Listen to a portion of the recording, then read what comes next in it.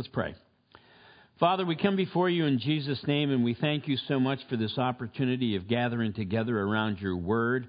And by your Holy Spirit, Lord, we can be ministered to. And so I pray that you would prepare the heart of each one here, that we might hear your word, hear from you, and know the truth, and the truth will set us free. And so, Father, I also pray for your anointing, recognizing that on my own I have nothing that's worth sharing.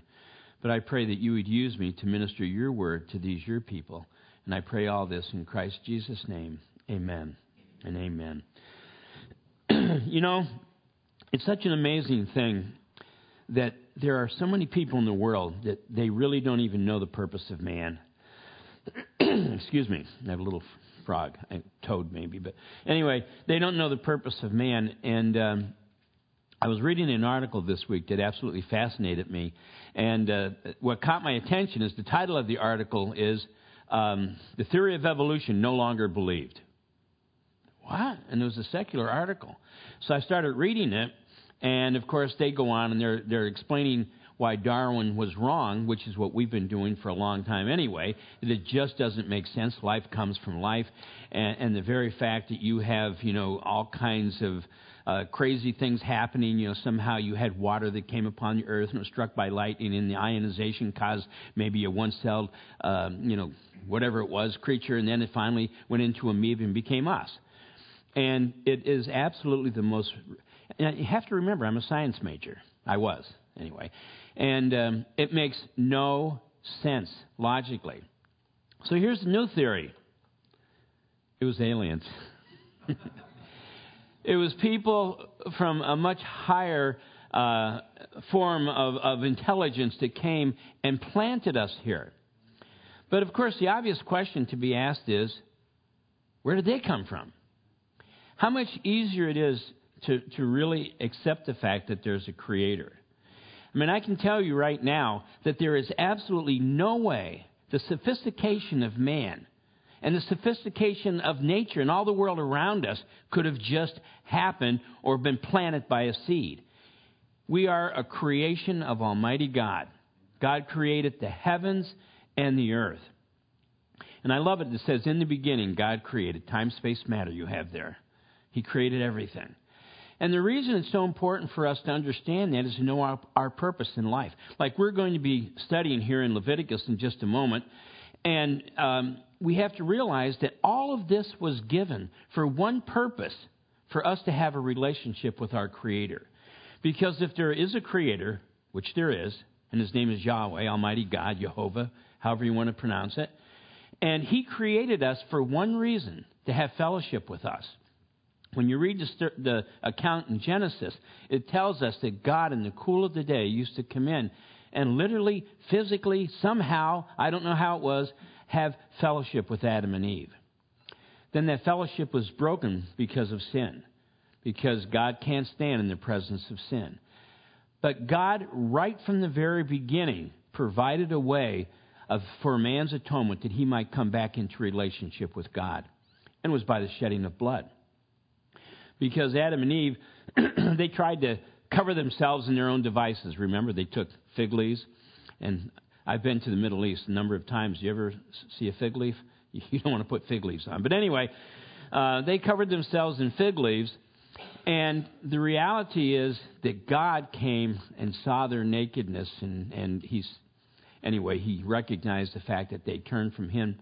And God slew animals and took their skins and covered them. And so, right from the beginning, it was by the shedding of blood that sin was forgiven, or was covered or atoned for. And so, we have this whole account of man. We read from Genesis to where we are in Leviticus, and God is setting apart a people for Himself, which was always His desire. And everything that we read in the Old Testament, what does it tell us? Everything that was written in the past was written for our learning, that through constant endurance of the Word we might have hope. We have hope in Jesus Christ. And so we read the Word, and when we look at the Old Testament, it's God's perfection, because some of these things we read are difficult. But it's God's perfection. He's laying out perfection. But then He's saying, but I know you aren't perfect. And so therefore, I'm going to send someone into the world who is perfect, who will live a perfect life. and will be the perfect sacrifice and the perfect high priest, that all your sin might be atoned for. And Jesus is the one who did that. And his atoning sacrifice is so amazing because he rose from the dead. He's a living sacrifice. His sacrifice is continuous. And what's so important about that is that, I mean, maybe I'm the only one, but since I've been saved, I still fall to sin. I know you don't. I'm sure you don't. But since I've been saved, there have been areas of sin that I fall to. And I need the continuous atoning sacrifice of Jesus Christ. And that's the whole point of his love for us. Such love, such glorious love, that God would shed his life for us. Now, I think of how gracious God is. Do you know what I'm saying? I mean, he gives us so many opportunities and so many there is so much available for us to grow in him and to draw closer to him. And one of the things that I'm thankful for is, in a way, I had a crazy life. And I'm thankful for it. Now, I didn't have a crazy life because I was beaten and my parents were awful. My parents were wonderful parents. They were very loving. But we were very poor. My father was a coal miner. As a matter of fact, he quit school in 6th grade because he was the oldest son and his father died. And that's just the way it was back then. And he started working in the mines. My mother quit school at 8th grade to work in a silk mill. And we didn't have a car until I was 13 years old or 14, somewhere around there. It was a 49 Chevy. It was a coupe. And my father had to take a hacksaw and cut the back, the window rest, had to cut that out. And then he put an old car seat in the trunk so that we could sit in that car seat and our little heads would be up above, where the window seat was. And, of course, it was quite a crew to see because my mother and father both had bright red hair. And all my brothers and I had bright red hair. And so we looked like a clown car, would stop and all of us would jump out. And here we are. And then you've heard my testimony a number of times. I had a very hard time in school. When I first started school, it was just difficult for me. I failed, what we used to call it back there, flunked. I failed 1st, 2nd, and 3rd grade. And I was considered a slow learner, and I was put in a special class. And it wasn't until I got in high school, and it was a total accident. I was put in Regents Algebra. If you're from New York, you know what Regents are. And today it's called Course 1. And I actually got a 100 on the Regents. And they realized that there's something off. And what it was, I had a hard time learning. To make a long story short, I went on and I finished my bachelor's, I finished my master's, I finished my doctorate. I was a school teacher, science teacher. I was a high school principal, and then gloriously called into the ministry 38 years ago or something like that. And that's God. Do you understand that? That's God. And the only reason I have the courage to stand up in front of you this morning is by the Holy Spirit, because of who God is. God is awesome. And I'm just an example of what God can do. You know what I'm saying? I wasn't sharing that to brag or to show you, the poor background I came from. I was sharing that with you to show you how gracious God is. Because my father was saved. And I can remember when I was in college, I'd come home and he had a big pulpit Bible, that Bible under there, that actual Bible, that's from 1843. And my father used to have this big old pulpit Bible that the pastor of our church gave him, that he would use a big magnifying glass to see. It's the only way he could see it. And I'd come home and he'd say, "See here, Frank, you've got to be born again." And I'd say, "Dad, I'm glad for you. That's not for me. That's not my deal." And my father never saw me saved. He died between my junior and senior year of college. And but I know he knows I'm saved, and I know one day I'm going to see him again. And when Vi and I, my wife and I, when we got saved, my mother said, "I had to put up with it with your father, and now I'm going to have to put up with it with the two of you." And then she got saved. And she just loved the Lord. And she's with him right now. And I'm so thankful that God called me into the ministry, because it's an unusual thing. I know I'm going off in little tangents.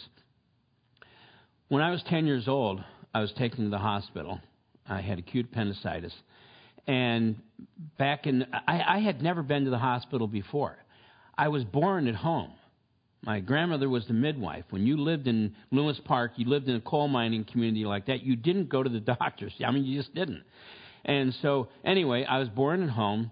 And when I was 10 years old, I had this acute appendicitis. They had to take me to the hospital. I was scared to death.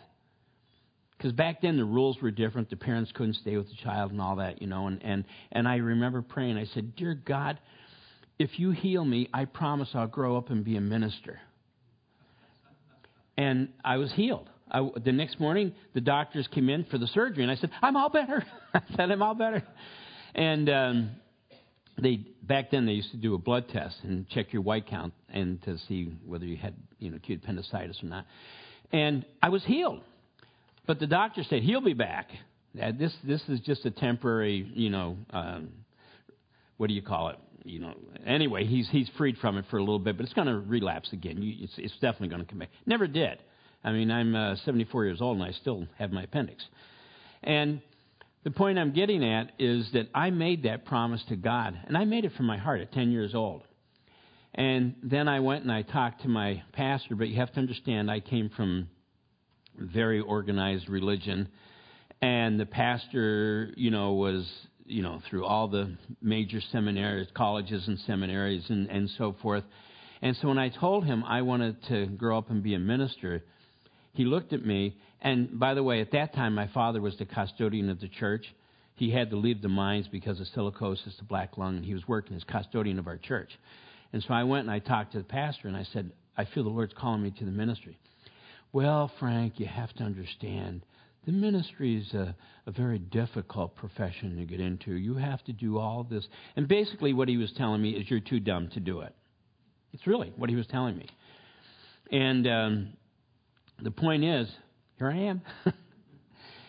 And so we have to understand, God's grace is shown in so many ways. And I think that the Lord has shown His grace to me so that I can relate to people. You know what I mean? I'm not someone who... And not that there's anything wrong with it. I knew people that grew up with a silver spoon in their mouth that are the best Christians I've ever known. Chuck Smith grew up with a silver spoon in his mouth. But I didn't. And the Lord has used it in so many ways. And what we're getting into in Leviticus this morning, we're in Leviticus chapter 21. And what we're getting into this morning is the priesthood. And I brought all this up because I'm a pastor, and we're going to be talking about the priesthood this morning. But one of the things we have to understand is we don't have a set-apart priesthood any longer. Did you know that? We do not have a set-apart priesthood any longer. You know why? We're all priests. A holy nation, belonging to God, to declare the praises of Him who called us out of darkness into light. We are a royal priesthood. We're going to be reading the verse in a moment that points that out. So we're all priests. We're priests of the Lord. And what was the purpose of a priest? A priest is someone who interceded between God and man. How are we priests? We tell people about Jesus. We intercede between God and man. We say, "Man, call out to your God, and He'll give you eternal salvation." So that's how we are priests. We're priests by virtue of evangelism, by sharing our faith with others. And but yet, in the time in which we live, we do have some that are set apart. We call them clergy, and like pastors and missionaries and so forth. And we do have some that are set apart for the purpose of presenting the Word of God. And so when we read this about the priesthood, we're going to remember that was the perfection that God intended for priests at that time. But then we're going to see how it applies to pastors, to missionaries, and to elders today. So if you'd open your Bibles along with me to Leviticus chapter 21, starting with verse 1. "And the Lord said to Moses, Speak to the priests, the sons of Aaron, and say to them, None shall defile himself for the dead among his people." Now, let me share with you what that meant. If you came across a dead person, you were considered unclean for 7 days. And if you were attending a dead person, you were considered unclean for 7 days. Well, being a priest, it wasn't, a lot of times it just didn't work out for you to be unclean for 7 days because you had a ministry that you were responsible for doing. And so the law was that a priest was supposed to refrain from doing anything, including being around the dead, that would make him unclean and invalid for ministry for 7 days. And so that's the point of that law, if you're wondering what it was. Okay. So anyway, none shall defile himself for the dead among his people, except, it's interesting, for his relatives who are nearest to him. Now notice this. This is interesting. It's one of the first times that we read this woman is put first. Okay, which are nearest to him: his mother, his father, his son, his daughter, and his brother, also his virgin sister who is near to him, who has had no husband. For her he may defile himself.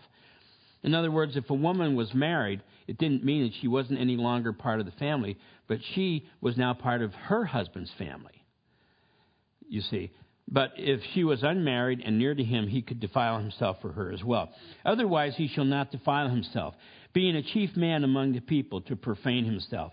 They shall not make any bald place on their heads. We'll talk about that in a moment. Nor shall they shave the edges of their beards, nor make any cuttings in their flesh. They shall be holy to their God, and not profane the name of their God. For they offer the offering of the Lord made by fire, and the bread of their God. Therefore they shall be holy. They shall not take a wife who is a harlot or a defiled woman, nor shall they take a woman divorced from her husband, for the priest is holy to his God. Therefore you shall consecrate him, for he offers the bread of your God. I love that. Notice how many times that's in there, the bread of your God. He shall be holy to you, for I, the Lord, who sanctify you, am holy.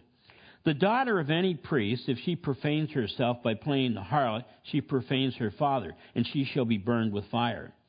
He who is the high priest among the brethren, on whose head the anointing oil was poured, and who is consecrated to wear the garments, he shall not uncover his head, nor tear his clothes. They would do that sometimes in sorrow, like if someone died or some other reason that caused great sorrow. Nor shall he go near any dead body, nor defile himself for his father or his mother. Nor, in other words, a priest, just in the general order, could defile himself for a near family. But a high priest, when he was anointed with oil to serve the Lord, to take the offering into God, he couldn't defile himself for any reason. Nor shall he go out of the sanctuary, nor profane the sanctuary of his God. For the consecration of the anointing oil of his God is upon him. I am the Lord. And he shall take a wife in her virginity, a widow or a divorced woman or a defiled woman or a harlot. These he shall not marry. But he shall take a virgin of his own people as wife, nor shall he profane his posterity among his people, for I, the Lord, sanctify him. And the Lord spoke to Moses, saying, Speak to Aaron, saying, No man of your descendants in succeeding generations who has a defect may approach to offer the bread of his God. Now, we're going to read this, and you're going to think, that seems unfair, but we'll talk about the spiritual implication and meaning of it in a moment. Verse 18, For any man who has a defect shall not approach. A man blind or lame, or has a marred face, or any limb too long, a man who has a broken foot or broken hand, or is a hunchback or a dwarf. And by the way, my niece Facebooked me yesterday and told me, she said, did you know that last Friday was National Short Person Week, or Short Person Day? And I was so disappointed that I missed out on it. I didn't receive a card from any of you, congratulating me on Short Person Day. But anyway, if I was back in that day, I couldn't serve anyway. Or a man who has a defect in his eyes, or eczema, or a scab, or is a eunuch. No man of the descendants of Aaron the priest who has a defect shall come near to offer the offerings made by fire to the Lord. He has a defect. He shall not come near to offer the bread of his God. He may not, but listen to this. He may eat this is important, he may eat the bread of his God, both the most holy and the holy. Only he shall not go near the veil to approach the altar, because he has a defect, lest he profane my sanctuaries. For I, the Lord, sanctify them. And Moses told it to Aaron and his sons, and to all the children of Israel. You know, once again, it's important to keep in mind that God intended for the whole nation of Israel to be priests. Did you know that? In fact, if you want to keep your marker here in Leviticus and go back to Exodus chapter 19. Exodus 19, we're going to pick up with verse 5. Exodus 19, Genesis, Exodus, Leviticus. Exodus 19, verse 5. And God is speaking. He says, now if you obey me fully and keep my covenant, then out of all nations you shall be my treasured possession. Although the whole earth is mine, listen to what he says, you shall be to me a kingdom of priests, a holy nation. These are the words you are to speak to the Israelites. Now, if you compare that with 1 Peter chapter 2 and verse 9, and I'll read it to you. You can write that down, 1 Peter 2:9. But you are a chosen people, a royal priesthood. See, it's taken right from Exodus. A holy nation, a people belonging to God, that you may declare the praises of him who called you out of darkness into his wonderful light. So, every one of us are priests of the Lord. And as priests of the Lord, we have a responsibility to proclaim the word of God, to call people out of darkness into his wonderful light. It's so amazing to me. In fact, probably the most amazing, the greatest question I will have when I stand before the Lord, I probably won't have any questions because then I'll know, but when I stand before the Lord, is I can't understand how everyone didn't get saved. How can you be presented with the gospel and not accept it? I really don't understand that, because I've been around long enough and I've been in the ministry and in education long enough to be able to observe life.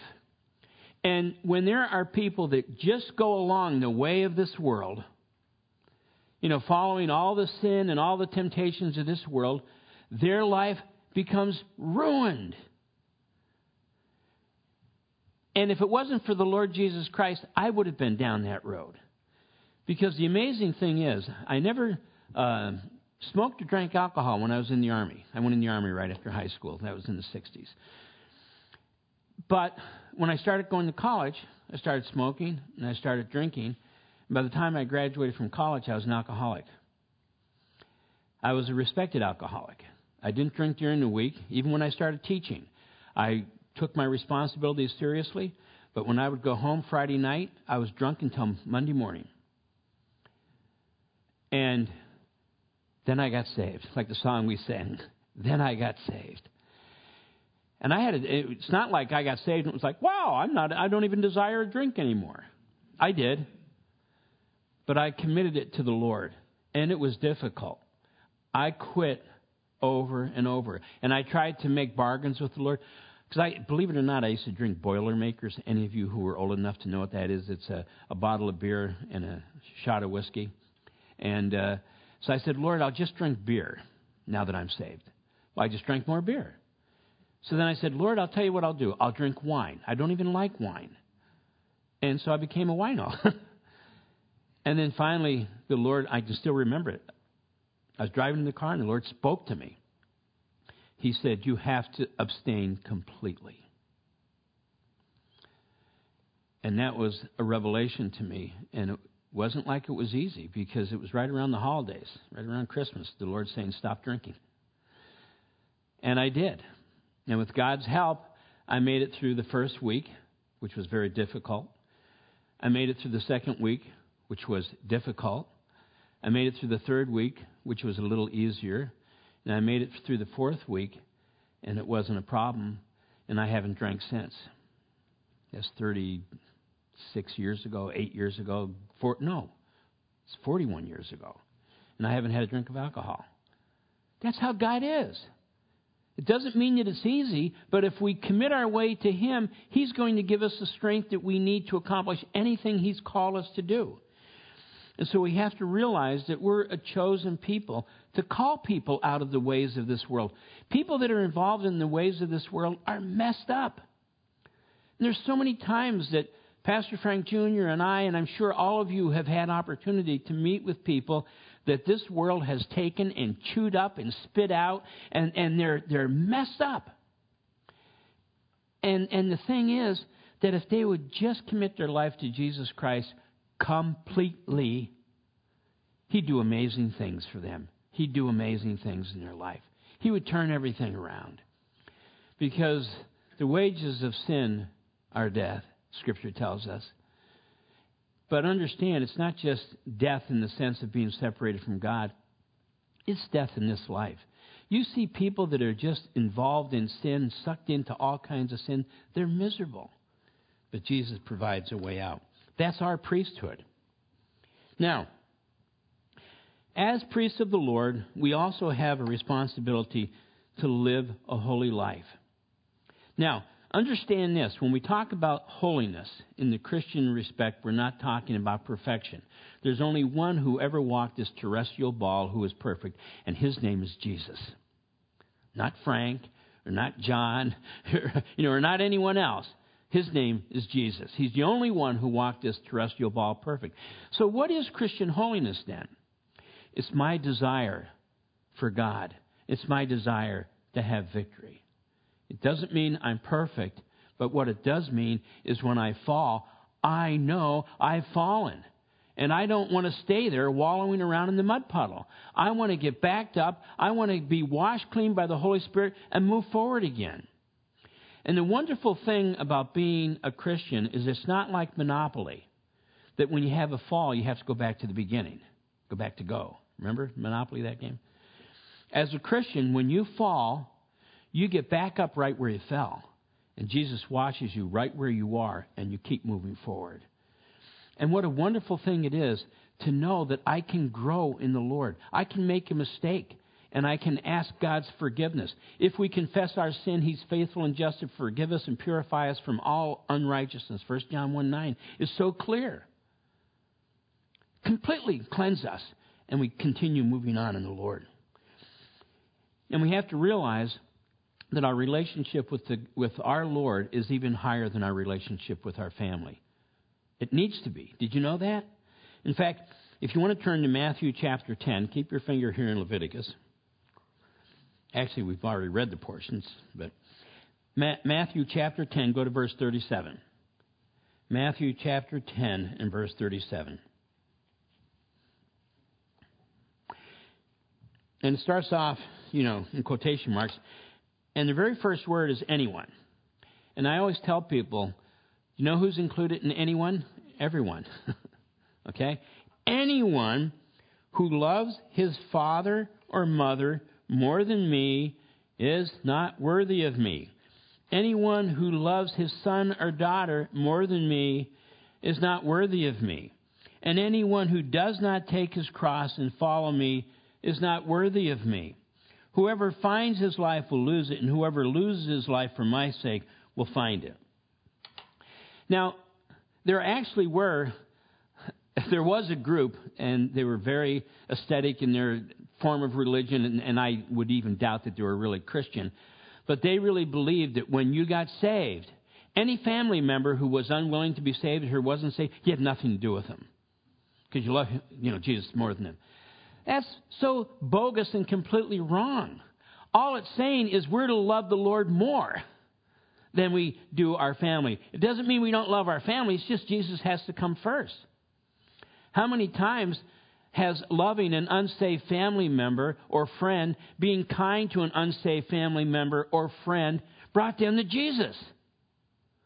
I've never experienced anyone who went up to their family and said, you know what, you're all going to hell now, and I want nothing to do with you because I love Jesus more. And the family goes, I want to get saved. It doesn't work that way. What they do is they see you. They see how God's working in you. My wife, we had the older grandchildren went to EncounterCon. In fact, Mamie is the only one that made it back to the first service. She's a trooper. But the rest of the girls, they get in like 3 this morning, and they're all crashed at our house. But we had the 3 little ones with us for, Friday, Saturday, and today. And so my wife's over with the little girls doing their hair and getting them all ready for church. That's where she is. But anyway, my wife's mother, unbelievable woman. She's 98 years old. 34 years ago, when she was 64, she got saved.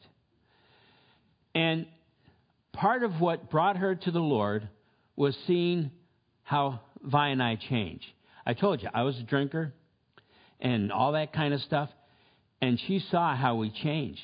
And we were involved in the ministry, and she saw how we loved the Lord and what was going on. And that is what brought her to Christ.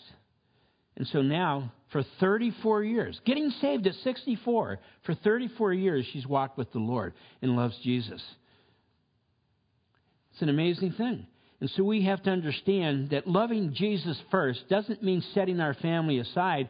It means loving them enough to love Jesus first, hoping that love will actually bring them to Christ as well. What love, what glorious love. And also this portion goes on and it talks to us about the fact that the priest was not to mimic any of the trappings of idolatry. Remember last week we talked about the fact that the Lord was talking to the children of Israel and saying, I don't want you to be like the people I'm taking you out of Egypt. And I don't want you to be like the people of the land you're going into, the Canaanites. Well, they worship the sun god. And when it talks about not shaving the back of the head, they used to shave the back of their head into a circle representing the sun. It was mimicking the sun god. And also, if you see a real Orthodox Jew, any of you who've been to Israel with us, a real Orthodox Jew, their beard is just, they don't trim it and shave the edges of it for the same reason. Because the pagan priests shaved the edges of their beard. And so the point he's making is he doesn't want his children to mimic the ways of the sinner, of the idolater. He wants us to come after him and to seek him and he alone. And this is one of the reasons that as a pastor, I don't come up here in robes. With my build, could you see me in a robe? You know what I mean? I'd look like Gandor from that movie or something. But anyway, I don't wear a robe and I don't wear collars and stuff like that for this reason. Because God is telling us that we're not supposed to separate ourselves by our dress.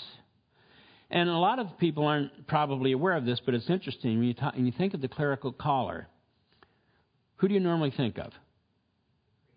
Catholic priests. Actually, the clerical collar began in the Reformation. And the Reformed pastors started wearing the clerical collars to separate themselves from the Roman Catholics. Because Roman Catholics at that time still wore the monk garments, the robes.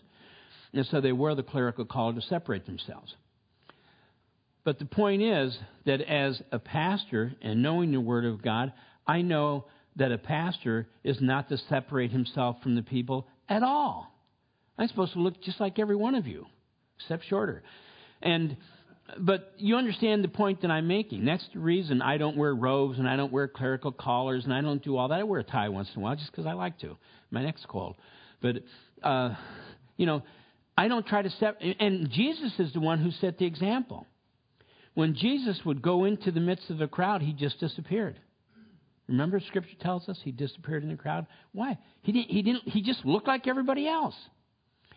And so the clergy and all believers, we're not supposed to separate ourselves from the unsaved world by our dress or the way we look, but we separate ourselves by our love for God and our desire to serve him and to bring others to salvation. Then it says also the wife of the priest, or in this case the wife of a pastor, they also have a responsibility in behaving in a certain way.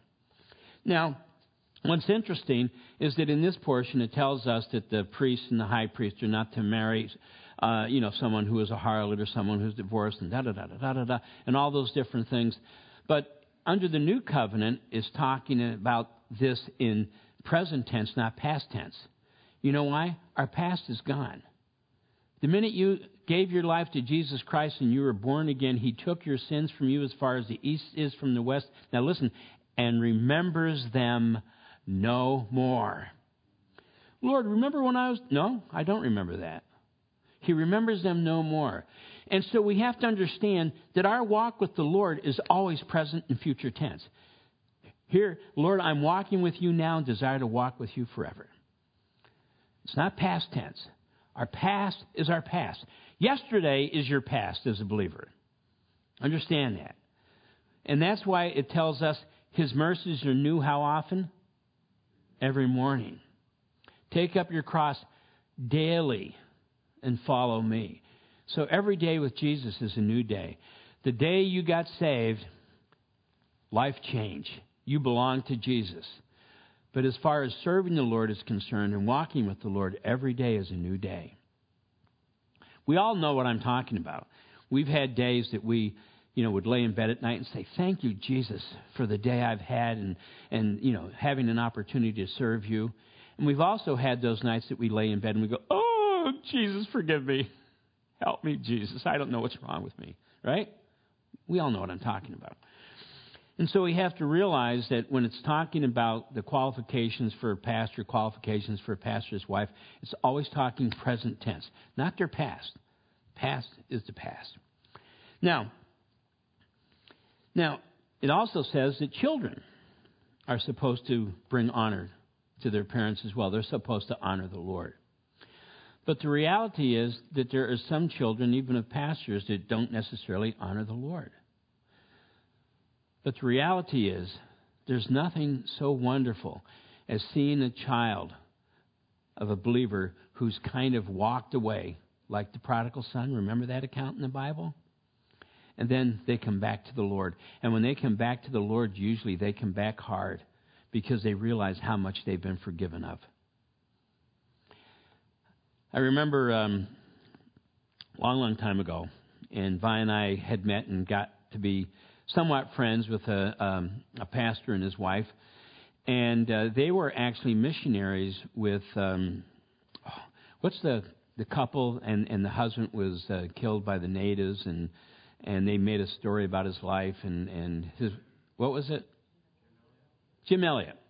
They were actually friends with the Elliots. They were in South America, missionaries with them.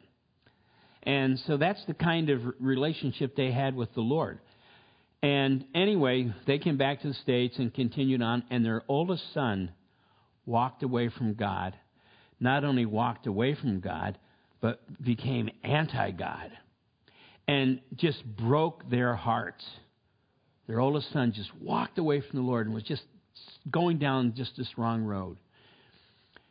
And when he was about 45, he came back to Jesus and was gloriously saved.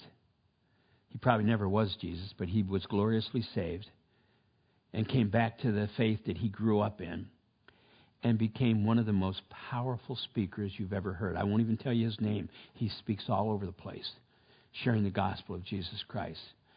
So we have to understand that even when someone seems to travel far from the Lord, there's a one-step road back. You don't have to work your way back. Oh, Jesus, I messed up so much. I have to do penance and I have to do this and that in order to work my way back. You're with the Lord instantly. Jesus, forgive me, a sinner. You're with the Lord. That's it. That's all there is to it. And so we have to understand that even if children do seem to fall away from the Lord, there's a way back. It's a very simple way back. In 1 Corinthians 1:26-27, when it's talking about the calling of all of us as believers, but specifically as a pastor, and I love what it says, and this is in 1 Corinthians chapter 1, I'm picking up with verse 26, For you see your calling, brethren, that not many wise according to the flesh, not many mighty, not many noble are called, but God has chosen the foolish things of the world to put to shame the wise, and God has chosen the weak things of the world to put to shame the things which are mighty. And the base things of the world and the things that are despised God has chosen, and the things which are not to bring to nothing things that are, that no flesh should glory in his presence. But to him you are in Christ Jesus, who became for us wisdom from God and righteousness and sanctification and redemption, that it is written, he who glories, let him glory in the Lord. The only thing we can glory in is the Lord, and that he saved our wretched souls. It's all him. But it's an amazing thing. People will read this and they'll say, well, wow, look at the qualifications for a pastor. He's to be the worst. Not wise, not mighty, not anything. You know why? Because a man who is called to stand behind the pulpit and teach the Word of God, it is so easy for him to fall to arrogance and pride. It really is. But when you stand up here and you realize, I'm nothing except what Jesus has made me. I have nothing worth sharing in my own, only his Word. Then I share his Word in humility. And what I mean by sharing his Word in humility is I don't add anything to it. I'm not telling you, well, this is what it actually means. I'm just saying to you, this is the Word of God, and that's what it means, period. Now, in James, though, it says, my brethren, let not many of you become teachers. Understand when it's giving the gifts of the Spirit, pastor and teacher is a hyphenated word. He's given some to be apostles, some to be prophets, some to be evangelists, some to be pastor teachers. It's one thing. A pastor is to be a teacher. Okay, my brethren, this is James 3:1. Let not many of you become teachers, knowing that you shall receive a stricter judgment. First time I read that, it was like, oh, why does it say that? Because I'm teaching the Word of God. And if I add anything to it or take anything away from it, it's serious.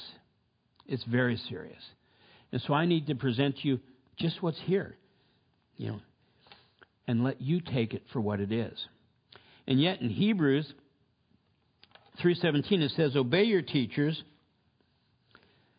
and submit to their authority. They keep watch over you as a man who must give an account. You know how, absolutely terrified I am when I realize that I have a responsibility to give an account for you. Therefore, I don't want to give you any of my own philosophies or any of my own, theologies. I want to just share with you the Word of God. Nothing more, nothing less. They keep watch over you as a man who must give an account. Obey them so that their work will be a joy, not a burden.